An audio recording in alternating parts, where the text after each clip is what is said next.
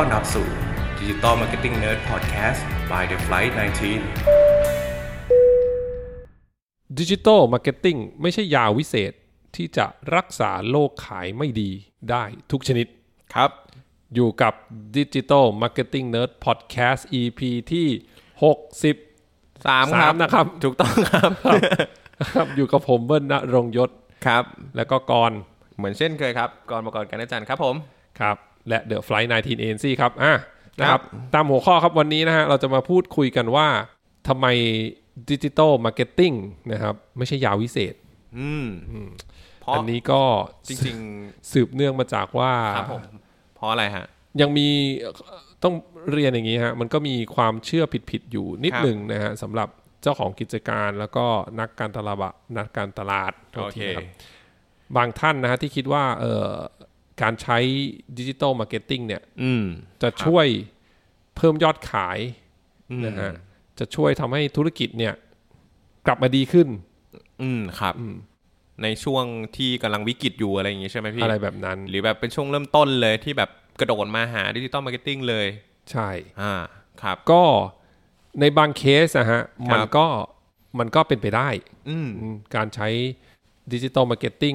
นะครับอย่างเข้มข้นเนี่ยจะช่วยให้ขายดีขึ้นครับผมนะครับหรือว่าแม้กระทั่งกำลังแบบยอดขายตกอย่างเงี้ยนะฮะพอ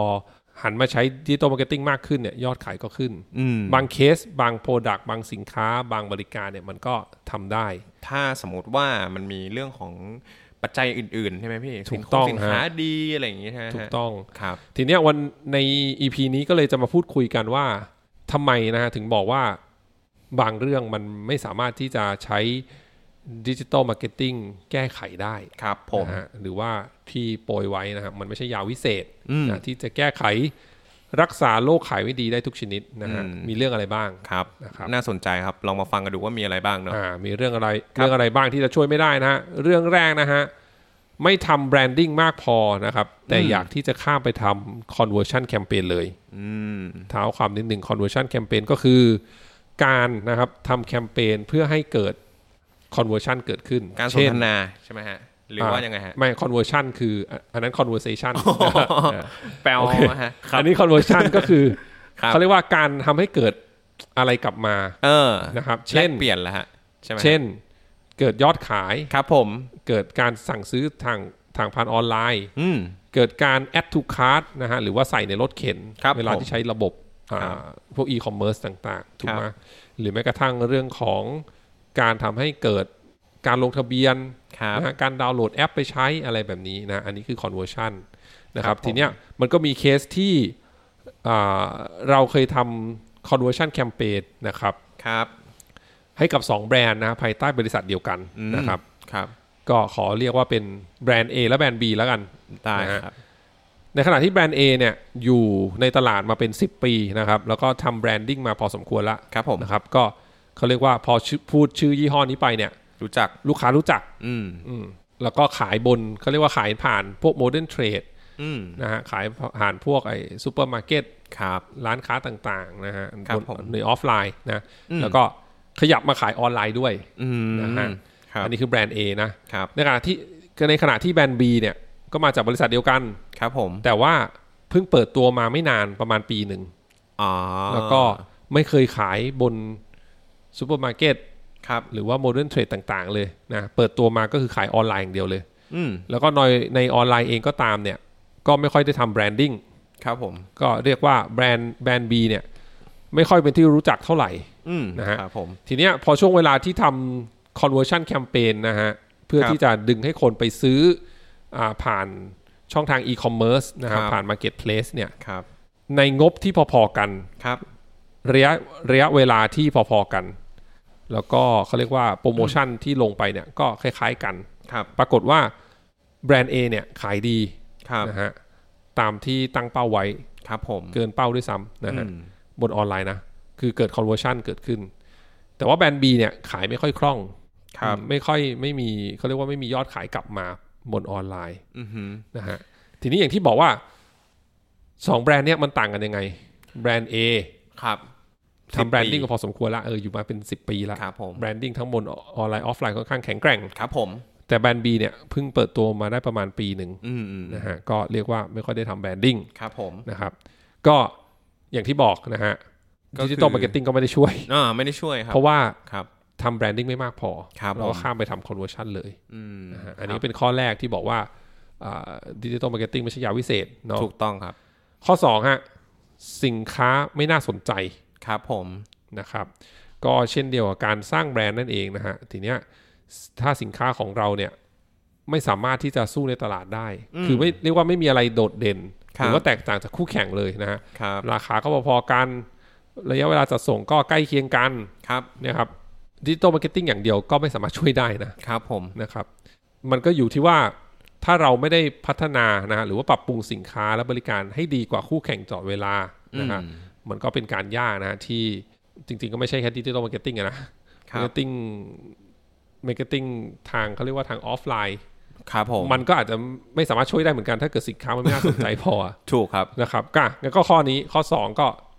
ก็จะไม่ช่วยเรื่องของดิจิตอลมาร์เก็ตติ้งก็จะไม่สามารถช่วยให้มันขายดีเพราะว่าสินค้าขายดียิ่งขึ้นซ้ำกับชาวบ้านเขาเยอะใช่ไหมสินค้าไม่น่าสนใ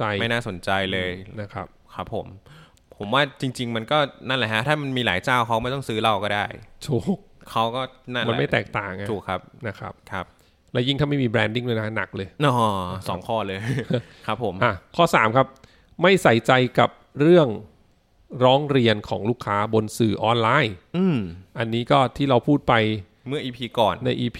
61และ62ถูกไหมถูกครับใน2 EP เราใช้เวลา2 EP ในการคุยเรื่องนี้ครับนั่นก็คือเรื่องcustomer care ใช่ social customer care นั่นเองโอเคทีนี้อย่างที่บอกถึงแม้เราจะลงงบประมาณดิจิตอลมาร์เก็ตติ้งมากแค่ไหนเนี่ยครับผมนะครับทำแคมเปญทำ conversion แคมเปญนะฮะทำ awareness แคมเปญนู่นนี่แต่ว่าทุกครั้งเนี่ยที่ลูกค้าเสิร์ชข้อมูลของเราเพิ่มเติมเนี่ยนะครับแล้วก็ไปเจอ Facebook Page ของเราที่มีแต่ลูกค้าเก่ามาคอมเพลนมาคอมเมนต์ด่าครับผมมาโวยวายว่าขึ้นตรงรีวิวอะไรอย่างงี้ใช่หรือว่าในคอมเมนต์ก็ตามเนี่ยโพสอะไรไปก็มีคนคอมเมนต์ด่าอะไรเงี้ยคือถึงแม้จะพยายามจะปั่นเท่าไหร่อ่ะลงงบโฆษณามากเท่าไหร่อ่ะทุกครั้งที่คนก็เสิร์ชแล้วก็เจอแต่เรื่องนี้เดิมๆอ่ะถูกไหมมันก็อาจจะไม่ทำให้ยอดขายเพิ่มขึ้นเพราะคนก็อาจจะขยาดไม่อยากซื้อถูกไหมฮะนะครับฉะนั้นก็ถึงที่บอกว่าการไม่ใส่ใจกับเรื่องร้องเรียนของลูกค้าบนสื่อออนไลน์เนี่ยมันก็จะมีผลทำให้ดิจิตอลมาร์เก็ตติ้งเนี่ยไม่มีประสิทธิภาพมากพอ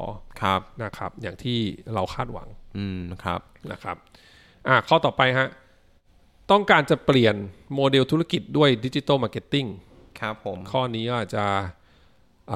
เรียกว่าลองอธิบายซับซ้อนนิดนึงนะฮะหมายความว่าสมมุติว่าเรามีบริการเราเป็นบริษัทที่ให้บริการครับผมเราไม่ได้ขายของเราขายบริการอะไรเงี้ยซึ่งก่อนหน้านี้วิธีการที่เราจะเข้าหาลูกค้าก็คืออาจจะมีเซลล์ไปพูดคุยนะมีทีมดูแลลูกค้าไปพูดคุยนะครับไปขายไปเสนอขายไปปิดการขายนะครับทีเนี้ยอันนั้นเป็นโมเดลธุรกิจแบบหนึ่งก็คือต้องมีเซลล์วิ่งถ้าพูดง่ายๆมีเซลล์วิ่งมีทีมลูกค้าไปหาทีมดูแลลูกค้าไปหาลูกค้านะฮะเพื่อปิดการขายทีนี้เราบอกว่าเราอยากจะเปลี่ยนโมเดลเราไม่อยากใช้โมเดลนี้ละเราบอกว่าแทนที่จะให้มีเซลล์ไปวิ่งหาลูกค้าเนี่ยเราจะใช้ดิจิตอลมาร์เก็ตติ้งในการที่จะเข้าหาลูกค้าใหม่ๆแล้วให้ลูกค้ามาติดต่อเราเองบนออนไลน์เช่นติดต่อมาที่ Facebook นะครับติดต่อมาที่เว็บไซต์ตรงนะครับแล้วให้ทีมเรียกว่ารับลูกค้าผ่านช่องทางออนไลน์เพื่อที่จะส่งคอร์ดิชันทางอีเมลหรือว่าปิดการขายจากการพูดคุยบนออนไลน์คือเรียกว่าเปลี่ยนโมเดลธุรกิจเลยนะครับโดยใช้ดิจิตอลมาร์เก็ตติ้งนำอันเนี้ยสำหรับบางธุรกิจมันอาจจะได้แต่อีกหลายๆธุรกิจมันก็อาจจะไม่ได้ผลไม่น่าได้คือผมลองนึกภาพคุณแม่อย่างเงี้ยหรือแบบคุณป้าคุณลุงอะไรเงี้ยฮะน่าจะยากครับในการที่จะแบบจะไปใช้อะไรตรงนั้นจริงๆแล้วมันมีเขาเรียกว่ามีประเด็นปีกย่อยอีกเช่นข้อแรกเลยทีมงานพร้อมหรือยังถ้าจะเปลี่ยนโมเดลธุรกิจเป็นวิธีนี้นะฮะเช่นเอาง่ายสุดเรื่องของภาษาคือถ้าเราบอกว่าเราต้องการจะหาลูกค้าใหม่ๆผ่านช่องทางออนไลน์เนี่ยมันก็หลีกเลี่ยงไม่ได้ที่ว่าเราก็จะไปได้ลูกค้าต่างชาติถูกไหมอาจจะเป็นบริการที่สามารถจะ ส่งงานผ่านออนไลน์ได้หมดเลยสมมติหรือไม่ต้องออนไลน์ก็ได้คือสั่งผ่านออนไลน์แล้วเราส่งชิปปิ้งอะไรไปให้อย่างเงี้ยทีเนี้ยทีมงานของเราพร้อมที่จะดูแลลูกค้านะครับผ่านการอีเมลหรือผ่านการแชทเนี่ยด้วยภาษาอังกฤษอย่างเขาเรียกว่าอย่างดีพอในการที่จะติดต่อธุรกิจหรือเปล่าอันนี้แค่ตัวอย่างข้อแรกนะครับข้อ2เรื่องราคานะครับทีเนี้ยถ้าเกิดเราจะกระโดดมานะเปลี่ยนโมเดลนะครับมารับลูกค้าผ่านออนไลน์เป็นหลักเนี่ยแสดงว่าเราจะต้องไปแข่งเรื่องของราคากับอีกหลายเจ้าเลยนะครับแล้วก็ราคามันก็อาจจะไม่ได้ราคาสูงเหมือนกับการที่เรามีเซลล์เข้าไปดูแลตัวต่อตัวถูกไหมครับผมที่ไปเจอหน้ากันครับผมอันนั้นมันก็โดยปกติแล้วมันก็จะเรียกราคาได้สูงกว่าอยู่แล้วถูกไหมเพราะมันต้องมีการดูแลเกิดขึ้นด้วยแต่อันเนี้ยเราจะมาให้เขามาคุยกันผ่านออนไลน์อย่างเดียวเนี่ยราคามันก็คงไม่สามารถเรียกสูงได้เท่าแบบเดิมครับนี่ปีกย่อยข้อ2ครับข้อ3เนี่ยเราเข้าใจธุรกิจนั้นดีพอไหมทีนี้บางคนอาจจะไปเห็นโมเดลนี้ที่เมืองนอกบอกเมืองนอกทำแล้วเวิร์กก็เลยอยากจะมาทำบ้างแต่มันก็ไม่เป็นอย่างนั้นเสมอไปไงเพราะเราไม่ได้รู้รายละเอียดของธุรกิจแบบนี้ที่เขาทำในต่างประเทศว่าพฤติกรรมของลูกค้าหรือผู้ใช้งานเนี่ยเป็นยังไงครับผมนะครับหรือว่าธุรกิจที่เราไปเห็นมาเนี่ยเขาเรียกว่าเขามี awareness หรือเขามีการทำ branding บริการของเขาเนี่ยมานานแค่ไหนที่เราบอกว่าเขาประสบความสำเร็จเขาจะไปออกงานเยอะก็ได้ก่อนหน้านี้นะฮะหรือว่า founder ของเขาเจ้าของเขาเนี่ยอาจจะอยู่ในธุรกิจนี้อยู่แล้วมีคนรู้จักอยู่ระดับหนึ่งแล้วออกมาทำเป็นธุรกิจแบบออนไลน์เองอะไรแบบเนี้ยคือมันมีดีเทลปีกย่อยอีกที่เราจะไม่รู้ก็ได้นะครับฉะนั้นข้อนี้นะฮะเปลี่ยนโมเดลธุรกิจนะฮะโดยใช้ดิจิตอลมาร์เก็ตติ้งนำนะฮะอาจจะไม่ประสบความสำเร็จก็ได้อาจจะไม่ได้หมายความว่าคุณจะขายได้ตลอดก็ได้นะครับนี่แหละฮะนะครับก็เรื่องของที่บอกว่าดิจิตอลมาร์เก็ตติ้งไม่ใช่ยาวิเศษนะฮะที่จะรักษาโรคขายไม่ดีได้ทุกชนิดนะครับจริงๆแล้วเป็นบทความที่ผมเขียนไว้ในนะครับเขียนส่งให้กับทางเว็บ creativetalklive.com นะครับสามารถตามไปอ่านเพิ่มเติมได้ที่ไหนมันยังไงบ้างใช่ก็เดี๋ยวจะแปะลิงก์ไว้ให้นะฮะถ้าเกิดสนใจเพิ่มเติมอาจจะไปอ่านได้นะฮะแต่สำหรับท่านที่อาจจะไม่ได้มีโอกาสได้อ่านนะวันนี้ก็เลยมาสรุปนะฮะใน EP นี้ให้ฟังโอเคครับนะครับประมาณนี้ครับก่อนครับเพราะจริงๆพี่เบิ้ลรู้สึกเหมือนผมไหมว่าจริงๆแล้วความสำเร็จของแบรนด์หนึ่งมันไม่ได้มาจากปัจจัยแค่ออนไลน์อย่างเดียวแน่นอนใช่ถูกต้องฮะถูกครับมันก็มีจริงๆมันก็มีนะคนที่ประสบความสำเร็จได้โดยที่หาสินค้ามาแล้วก็ใช้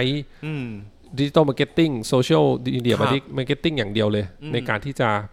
เสนอสินค้านั้นๆครับผมมันก็อาจจะเวิร์กสำหรับบางสินค้าหรือบางบริการเนาะแต่มันก็ไม่เสมอไปไงอาจจะเป็นเพราะสินค้านั้นอาจจะน่าสนใจก็ได้เป็นสินค้าใหม่ที่เมืองไทยไม่มีแล้วเขาก็เอาเข้ามาแต่สมมุติว่าหลังจากนั้นเนี่ยมีคนเริ่มเห็นลู่ทางแล้ว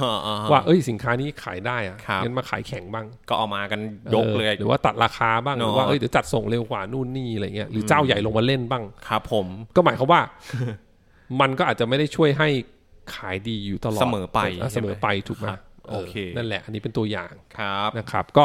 อย่างที่เรียนฮะว่าดิจิตอลมาร์เก็ตติ้งมันก็เป็นส่วนหนึ่งแหละในการทำที่ค่อนข้างสำคัญสำหรับการรันธุรกิจครับผมแต่มันไม่ใช่ทุกอย่างที่จะสามารถแก้ไขปัญหาเรื่องของการขายดีขายไม่ดีได้นะครับมันเป็นแค่ส่วนหนึ่งที่จะช่วยแต่มันไม่ใช่ทุกอย่างนะครับผมนะครับก็เท่านี้นะฮะสำหรับ EP นี้นะครับหวังว่าทุกท่านน่าจะได้ข้อมูลไปบ้างนะฮะไม่มากก็น้อยนะครับก็ต้องขอบคุณกรอีกครั้งมากๆนะที่มาเป็นโคโฮสกันนี่เป็นโคโฮสติดต่อกี่ EP แล้วนะครับโอ้โหตั้งแต่58ครับสงสัยได้จองยาวนะฮะสบายมากครับพี่ได้เลยก็ขอบคุณกรอีกครั้งนะฮะแล้วก็ขอบคุณทุกท่านที่ฟัง EP นี้นะฮะเราไว้พบกันใน EP หน้านะครับผมครับสวัสดีครับสวัสดีครับ